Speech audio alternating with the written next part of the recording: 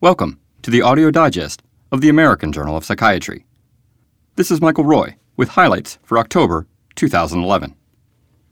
Two themes predominate this month: treatment and the interactions between genes and the environment. We'll look at a study showing that alcohol consumption is affected by the interaction of psychosocial stress and a gene involved in circadian rhythm. We'll also feature a study of late-life depression that combines structural and functional brain imaging. The articles on treatment will begin with safety considerations for T3 augmentation of antidepressants.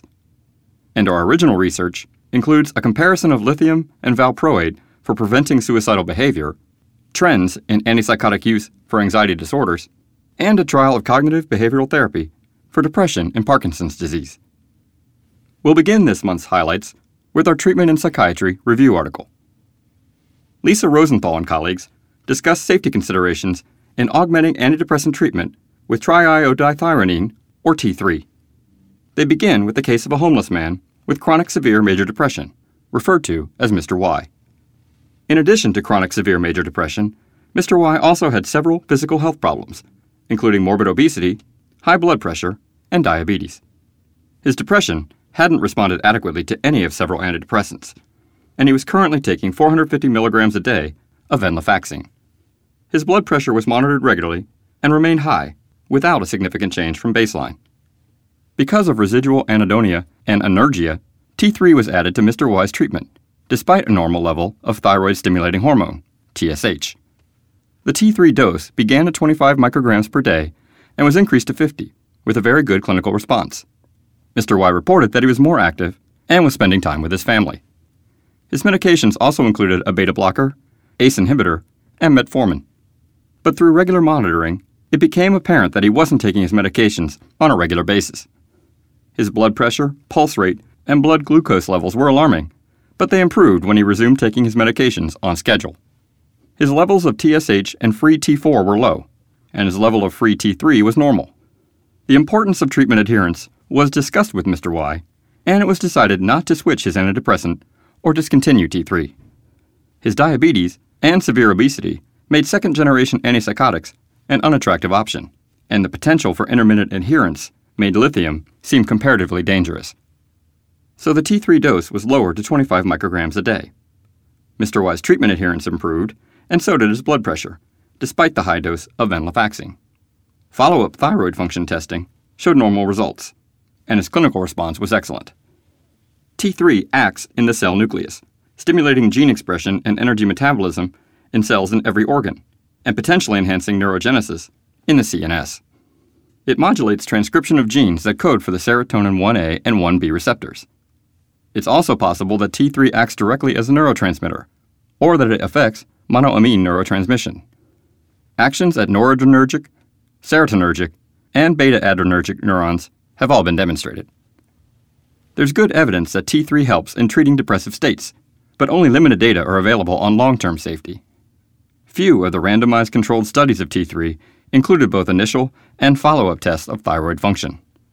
The ones that did repeat testing showed expected changes in the thyroid axis and were largely reassuring about side effects. In one of them, sertraline plus T3 produced higher response and remission rates than sertraline plus placebo. After 8 weeks, the mean TSH level fell more in responders than in non-responders, and response to treatment was significantly correlated with the change in TSH level. Also, the baseline T3 levels of the responders were significantly lower than those of the patients who didn't respond. In the other study with follow-up testing, paroxetine was combined with 25 or 50 micrograms of T3, or with placebo. There was no difference in efficacy, but there was a statistically significant dose-dependent increase of T3 levels, along with lowered T4. The changes in thyroid function were associated with significant side effects in a third of the patients taking 50 micrograms of T3. These included sweating, tremor, nervousness, and palpitations. Longer-term effects have also been studied. In 14 patients who received up to 150 micrograms of T3 daily, no cardiac or skeletal conditions were detected over an average of 24 months. In a study of pre- and postmenopausal women on high-dosage T4 for bipolar or major depressive disorder over 1 or more years, there was a non-significantly greater decline in bone density in the postmenopausal women than in the population standard. The mean TSH level was normal. In euthyroid patients, high T3 dosages carry a higher risk for hyperthyroidism. Pre-existing hypertension, tachycardia, and hyperglycemia could all potentially be worsened by hyperthyroidism. Subclinical hyperthyroidism has also been associated with long-term side effects, including reduced bone mineral density and an increased risk of osteoporosis and an increased risk of atrial arrhythmias. So when thyroid hormones are used to treat depression, clinicians should closely monitor patients for biochemical or clinical evidence of hyperthyroidism. TSH, free T4, and free T3 should be measured before augmentation and rechecked at 3 months and then every 6 months, or at least annually.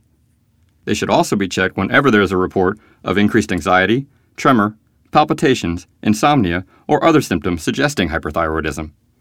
The goal is for the TSH level to be at least at the lower limit of the normal range, or below in the absence of hyperthyroid symptoms. The level of free T3 can be maintained at the upper limit of the normal range, based on depression severity and response to T3. Patients should also be monitored for other conditions that could be exacerbated by T3, including hypertension, tachycardia, osteopenia or osteoporosis, atrial arrhythmias, and hyperglycemia. It should be remembered that some beta blockers influence thyroid hormone metabolism and plasma levels. If the patient has a history of multiple depressive episodes or significant treatment resistance, maintenance T3 augmentation is reasonable. If there are no symptoms of hyperthyroidism and no known cardiac disease, maintenance T3 augmentation can be considered even if the TSH level is below the normal reference range, depending on clinical efficacy. In postmenopausal women, bone density should be monitored with densitometry every 2 years. If bone density is declining, the patient should be referred for evaluation of osteoporosis. Standard recommendations for all postmenopausal women include calcium and vitamin D supplementation. It's also advisable to periodically reevaluate the risk and benefits of T3 supplementation, focusing on depressive symptoms and cardiovascular status. From antidepressant treatment, we now turn to medication for bipolar disorder. Bipolar disorder is associated with a high risk for suicidal acts, and observational studies suggest a protective effect of lithium against suicidal behavior. However, testing this in randomized clinical trials is logistically and ethically challenging. Maria Akendo and colleagues studied the treatment of suicide attempters with bipolar disorder in a randomized clinical trial comparing lithium and valproate in the prevention of suicidal behavior. The authors conducted a double-blind randomized study to see whether lithium was superior to valproate in preventing suicidal events. The participants were bipolar patients in a major depressive or mixed episode who had a past suicide attempt. They were recruited through emergency department referrals, referrals from other outpatient services, and advertisements. They were randomly assigned to lithium or valproate. The target blood levels were 0.6 to 1 milliequivalent per deciliter for lithium and 45 to 125 micrograms per milliliter for valproate. Blood levels were checked regularly, and dosages were adjusted by an unblinded physician. To protect this high-risk population, open-label adjunctive treatment was allowed as indicated. The study lasted 2.5 years. It was divided into 3 stages: acute stabilization, continuation, and maintenance. During acute stabilization, patients received the mood stabilizer plus adjunctive drug until they achieved 2 weeks with a score below 7 on the Hamilton Depression Rating Scale and a mania score less than 10 on the changed version of the Schedule for Affective Disorders and Schizophrenia. They then took their assigned study drug and the adjunctive treatment for 6 months, or 2 months in the case of a mixed episode. After the continuation phase, adjunctive antidepressants were tapered if the patient didn't meet the criteria for full or partial remission of a mood episode. If adjunctive antipsychotics had been required for acute stabilization, they were tapered 2 months after remission of the mixed or psychotic state. After continuation treatment, the patients entered the maintenance phase, in which the goal was to maintain them on mood stabilizers alone. Patients who developed a new episode after remission and required rescue medication received adjunctive antidepressants or antipsychotics, according to the type of episode. Patients who required hospitalization for any reason could remain in the study on double-blind medication, as long as they were hospitalized at the author's institution. The patients were interviewed at a minimum of 10 time points. Under optimal conditions, a patient would be assessed at 4 visits during acute treatment, 1 visit during the continuation phase, and 6 visits during maintenance treatment. 2 of the primary outcome measures were time to suicide and time to suicide attempt. Since the ethical requirement to intervene when imminent risk of suicidal behavior is suspected would likely suppress the outcome of interest, An additional outcome measure was defined: suicide event. A suicide event was operationalized as a suicide attempt or an episode of suicidal ideation with a plan, such that rescue medication or hospitalization was required. Suicidal ideation with a plan was defined as the patient's acknowledgement of one or more of 5 planning items in the scale for suicide ideation. Nearly 100 patients were randomly assigned to the 2 mood stabilizers. Most were in a major depressive episode. There were no suicide deaths during the study. A total of 14 patients made suicide attempts, 6 taking lithium and 8 taking valproate. Suicide events occurred in 16 patients in the lithium group and 19 in the valproate group. Neither the time to suicide attempt nor the time to suicide event differed significantly between the 2 mood stabilizers. There were also no differences in the proportion achieving remission from the index episode, time to hospitalization, or time on study medication. While this 2.5-year prospective comparison of lithium and valproate treatment for bipolar disorder patients who had previously attempted suicide found no difference in subsequent suicide attempts, the high rates of attempts in both groups underscore the challenge of caring for very suicidal patients. Our next study was a large survey of naturalistic treatment. Community practice patterns suggest that antipsychotic medications are often used for diagnoses outside the FDA-approved indications. The sedative properties of antipsychotics may help to explain their broadened use in non-psychotic patients. Jonathan Comer and colleagues report on national trends in the antipsychotic treatment of psychiatric outpatients with anxiety disorders. This study surveyed office-based psychiatrists. It encompassed the years between 1996 and 2007. Data were drawn from the National Ambulatory Medical Care Survey, a multi-stage probability survey of visits to office-based physicians in all specialties engaged in direct patient care. The survey response rates varied from 63 to 77%. A systematic random sample of visits to each physician was drawn during a randomly selected 1-week period. The sample for this analysis included more than 4,000 outpatient visits to psychiatrists in which an anxiety disorder was diagnosed. For each visit, up to 6 medications and 3 diagnoses were recorded. The authors cast a broad net in capturing FDA-approved antipsychotic indications. They considered a visit to include an approved indication if any antipsychotic was approved for the diagnosis assigned, regardless of the specific antipsychotic prescribed. Across the 12-year study, the percentage of visits for anxiety disorders that included antipsychotic prescriptions roughly doubled to more than 21%. Similar but less impressive increases were observed for antidepressants and sedative hypnotics. The percentage of visits in which only anxiety diagnoses were mentioned and antipsychotics were prescribed increased from about 4% to 8.5%.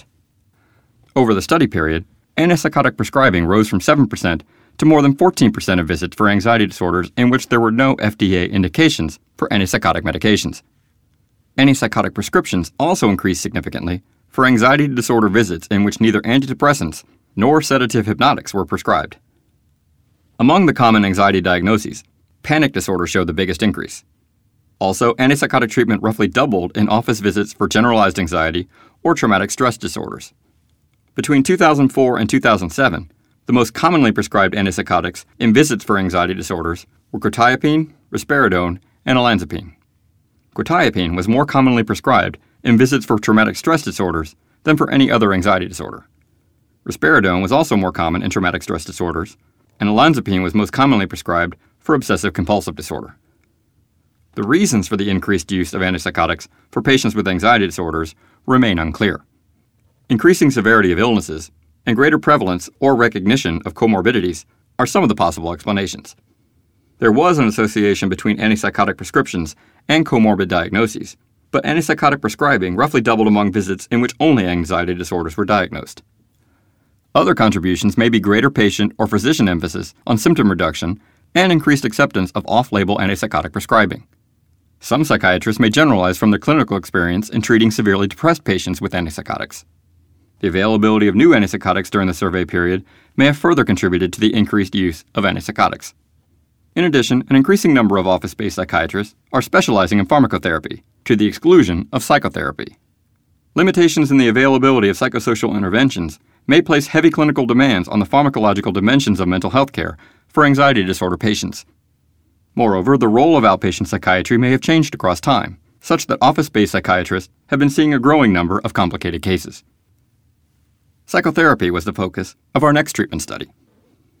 Depression affects approximately half the patients with Parkinson's disease, but it's not clear whether it's due mainly to biological or psychosocial factors. Pharmacological interventions have received the most empirical attention to date, but psychotherapeutic approaches have demonstrated efficacy among the aged and in other debilitating medical conditions.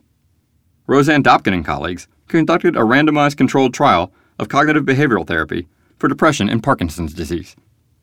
The participants in this study were 80 patients with Parkinson's disease, plus a diagnosis of primary major depression, dysthymia, or depression not otherwise specified. They were also at least moderately ill according to the Clinical Global Impression Severity Scale. They'd been on stable medication regimens for at least 6 weeks, and each had a family member or friend who was willing to participate. Half of the patients were randomly assigned to clinical monitoring plus CBT. The other half received clinical monitoring only. All of them remained under the care of their personal physicians and continued stable medical regimens. Patients taking stable doses of antidepressant medication were allowed to continue. Slightly more than half the participants were in this category, and the randomization was stratified by this variable. The CBT lasted 10 weeks. The patients were reassessed midway through, at the end of treatment, and at a follow-up 1 month after the end of treatment. They were phoned at weeks 2 and 7 to assess patient safety.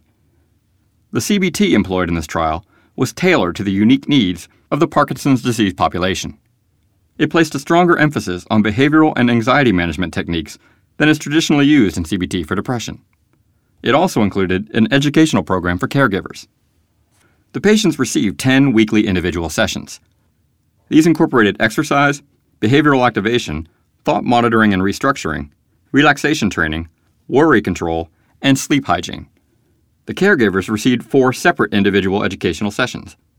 These were intended to provide skills for facilitating the patient's practice of the CBT techniques they were learning. For example, the caregivers were taught to help the patients identify negative thoughts and replace them with more balanced alternatives. Most of the patients completed the study, and most of those assigned to CBT attended all 10 treatment sessions. The primary outcome variable was the reduction in score on the Hamilton Depression Rating Scale.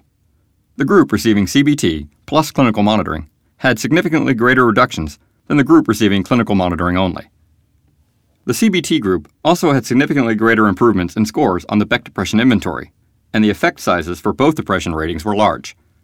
There were also bigger improvements in the Hamilton Anxiety Scale and the Social Functioning Scale of the Medical Outcomes Short-Form Health Survey. The CBT group also had greater improvement on the Unified Parkinson's Disease Rating Scale. Motor functioning improved for the CBT group, but declined for the comparison group. The improvements in depression, anxiety, and social functioning were maintained at the 1-month follow-up evaluation. Parkinson's disease symptoms were not rated at this time. The patients were also categorized as treatment responders or non-responders. The responders were rated as much or very much improved according to the Clinical Global Impression Improvement Scale, or they had a reduction of at least 50% from baseline in the Hamilton Total Score. At the end of treatment, the rates of response in the CBT and comparison groups were 56% and 8% respectively. At the follow-up, the rates were 51% versus 0%. The CBT group still had a mean Hamilton Depression score above 13 at the end of treatment. This indicates moderate symptoms, but the Hamilton scale includes some somatic symptoms that may overlap with those in Parkinson's disease, such as psychomotor slowing and fatigue. On the other hand, the Beck Depression Inventory emphasizes the cognitive symptoms of depression, such as guilt and hopelessness. The mean score on the Beck scale at the end of treatment was just under 10 for the CBT group, and this indicates minimal depressive symptoms. Our next article is also about the role of neurodegeneration in psychiatric conditions. The primary model of the neurobiology of late-life depression is the vascular depression hypothesis. It's the view that vascular changes are a significant factor in the pathogenesis of late-life depression. This model has been supported by several neuroimaging studies. Another line of research over the past decade has developed models of the functional neuroanatomy of depression. However, these studies primarily included midlife patients. So Howard Eisenstein and colleagues combined structural MRI of white matter hyperintensities with functional MRI in patients with late-life depression doing a task that activates affective brain circuits. The patients had non-psychotic unipolar major depressive disorder. They were participants in ongoing treatment studies of late-life major depression. Most of them had their first episode of depression after age 50. They had an fMRI scan before starting antidepressant medication and another scan 3 to 4 months after starting treatment. Non-depressed elderly comparison subjects were recruited from the community and from healthy volunteers at a university research center. Individuals were excluded if they'd taken psychotropic medications during the 2 weeks before imaging, but other medications were acceptable, and chronic conditions such as hypertension were present in both groups. There were approximately 30 subjects in each group. The task presented during fMRI used faces and shapes. It's been used extensively to explore the neural circuitry of affective reactivity. One study observed that subjects engage in spontaneous emotional regulation when exposed to it. During the task, 2 kinds of faces are shown: angry and afraid. The participants are required to select the one that matches a target expression. As a control task, the participants match one of 2 geometric shapes with a target shape. Activation during emotion-related response was defined as the difference in brain activity between the task with emotional faces and the task with shapes. White matter hyperintensities were measured with structural MRI. The normalized volumes were similar in the depressed and non-depressed groups. The regions of interest for the functional imaging were the amygdala, the rostral cingulate, and the insula. During the faces task, the depressed patients had greater activation than the comparison group in the rostral anterior cingulate. The activity in this region was primarily in the subgenual component. This area is associated with midlife depression and has served as the target for deep brain stimulation. Limbic activation was examined in relation to high and low levels of white matter hyperintensities. Each group of subjects was split at the median into those with high and low volumes of white matter hyperintensities. There was a more robust effect of white matter changes in the depressed group than in the non-depressed group. In the depressed patients, the rostral cingulate and the insula showed significantly greater activation in the patients with high levels of white matter hyperintensities compared to those with low levels.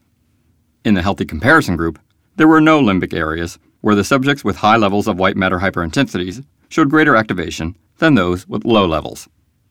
Moreover, the depressed group showed a significantly greater interaction between white matter hyperintensities and limbic activation than the non-depressed group.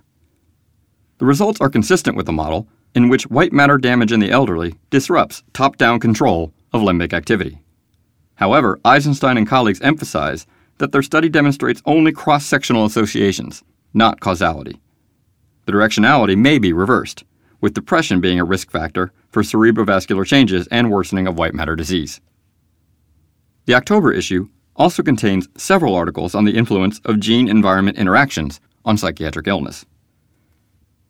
Behavioral and neuroendocrine reactions to stress in animals and humans are mediated by the hypothalamic pituitary adrenal axis and the extrahypothalamic brain stress system. Both systems are under circadian control and thus provide an optimal adaptive response to environmental influences. In addition, stress-induced alcohol consumption can lead to disturbances in circadian rhythmicity, which might further exacerbate the use of alcohol. The interaction of the stress response system and the circadian system and their relevance to alcohol use have been documented in terms of behavior and neuroendocrinology, but the underlying integrative mechanisms aren't well established. Li Dong and colleagues report effects of a circadian rhythm gene called period 1 on stress-induced alcohol drinking. They demonstrated this relationship in both mice and human subjects. The molecular basis of circadian rhythmicity involves a loop with transcriptional repressors and activators. The period 1 protein is a repressor. The feedback cycle drives the rhythmic expression of several clock-controlled and clock-modulated genes. These in turn mediate circadian rhythms in behavior and physiology. Clock genes also participate in reciprocal regulatory feedback, so the circadian clock is responsive to the internal environment of the body. The gene coding for the period 1 protein is called PER1. There's evidence that it's a target gene for glucocorticoids in mice and humans. It also appears to be affected by stress-induced transcriptional activation in cells that express corticotropin-releasing factor. Dong and colleagues hypothesized that PER1 might be involved in the integration of stress responses and circadian rhythmicity, and that it might be relevant to alcohol drinking. First, they studied mice with a mutation of the gene.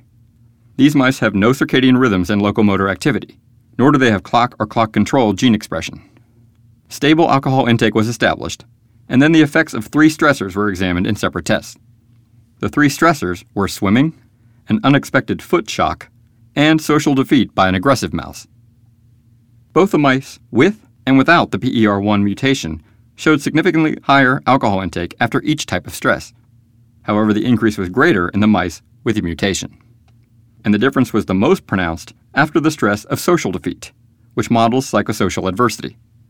Blood levels of corticosterone following stress were similar in both groups of mice, which ruled out the possibility that the increase in alcohol intake was induced by corticosterone. This relationship was also examined in adolescents who were part of a study on the outcome of early risk factors. The 18-year assessment included nearly 300 adolescent boys and girls for whom genetic data were available. They were interviewed by telephone regarding their current drinking behavior. 2 variables were derived: the average amount of alcohol consumed per drinking day and the frequency of heavy drinking per month. Heavy drinking was defined as 5 drinks in a row for boys and 4 in a row for girls, and a drink was defined as 8 to 12 grams of alcohol.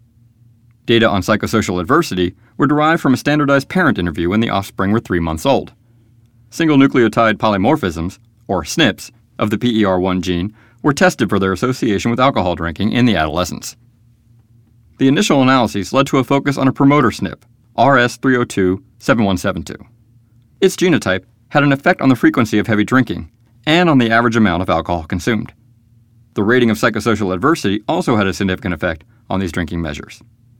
Moreover, the interaction between genotype and psychosocial adversity had a significant influence on the frequency of heavy drinking, but not regular drinking. Another study was conducted to examine whether PER1 has a more general relevance for alcohol dependence in adults. This analysis included more than 1,000 adults with alcohol dependence and another group of comparison subjects. It didn't assess psychosocial adversity, but did test the genotype for the alcohol-related SNP. The findings showed that the minor C allele was significantly associated with alcohol dependence in these adults.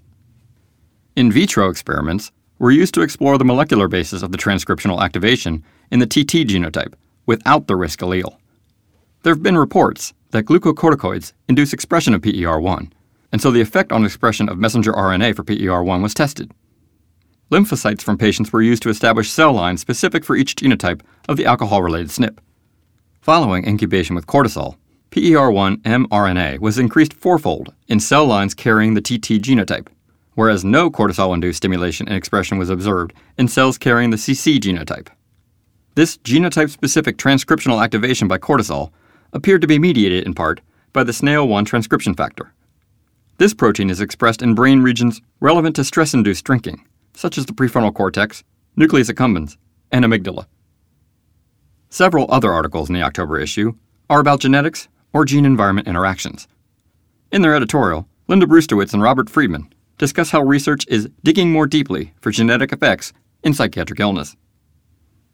Extensive epidemiological evidence supports the heritability of many psychiatric illnesses, but there's controversy over the reliability of the major genetic findings. Study designs that focus on identifying a single gene causing a disease are successful for rare illnesses, like muscular dystrophy, but they've long been abandoned in psychiatry. Most common illnesses, including psychiatric disorders, aren't determined by a single gene variant. Instead, they occur because of complex interaction between multiple genes and environmental factors. 2 different approaches can help with this complexity.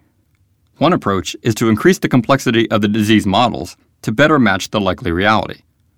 This is the method used in studies that explicitly model gene-environment or gene-gene interactions. While conceptually straightforward, modeling this additional complexity can require larger samples to maintain adequate power. The second approach is to switch from the study of clinical illness to related traits that may be controlled by simpler genetics. A caveat here is that the genetics of these alternative traits actually may be as complex as standard clinical entities. However, if a trait that's more directly controlled by a specific gene variant is identified, it can be more powerful for genetic studies.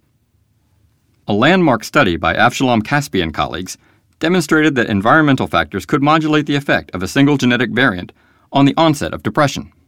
Individuals have 2 copies of the gene for the serotonin transporter, one on each of their maternally and paternally inherited chromosomes. Each copy can contain partially different DNA sequences in the serotonin transporter-linked polymorphic region, or 5-HTT-LPR. The different sequences are classified as long or short variants because of their different lengths. The short variant produces less mRNA for the serotonin transporter, the protein that recycles serotonin into nerve terminals.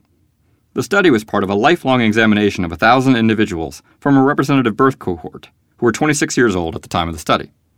Stressful events were identified as unemployment, health problems, or similar losses in the past 5 years. Stressful events increased the new onset of major depression only in individuals who had at least one short variant. They had no effect in individuals who had 2 copies of the long variant.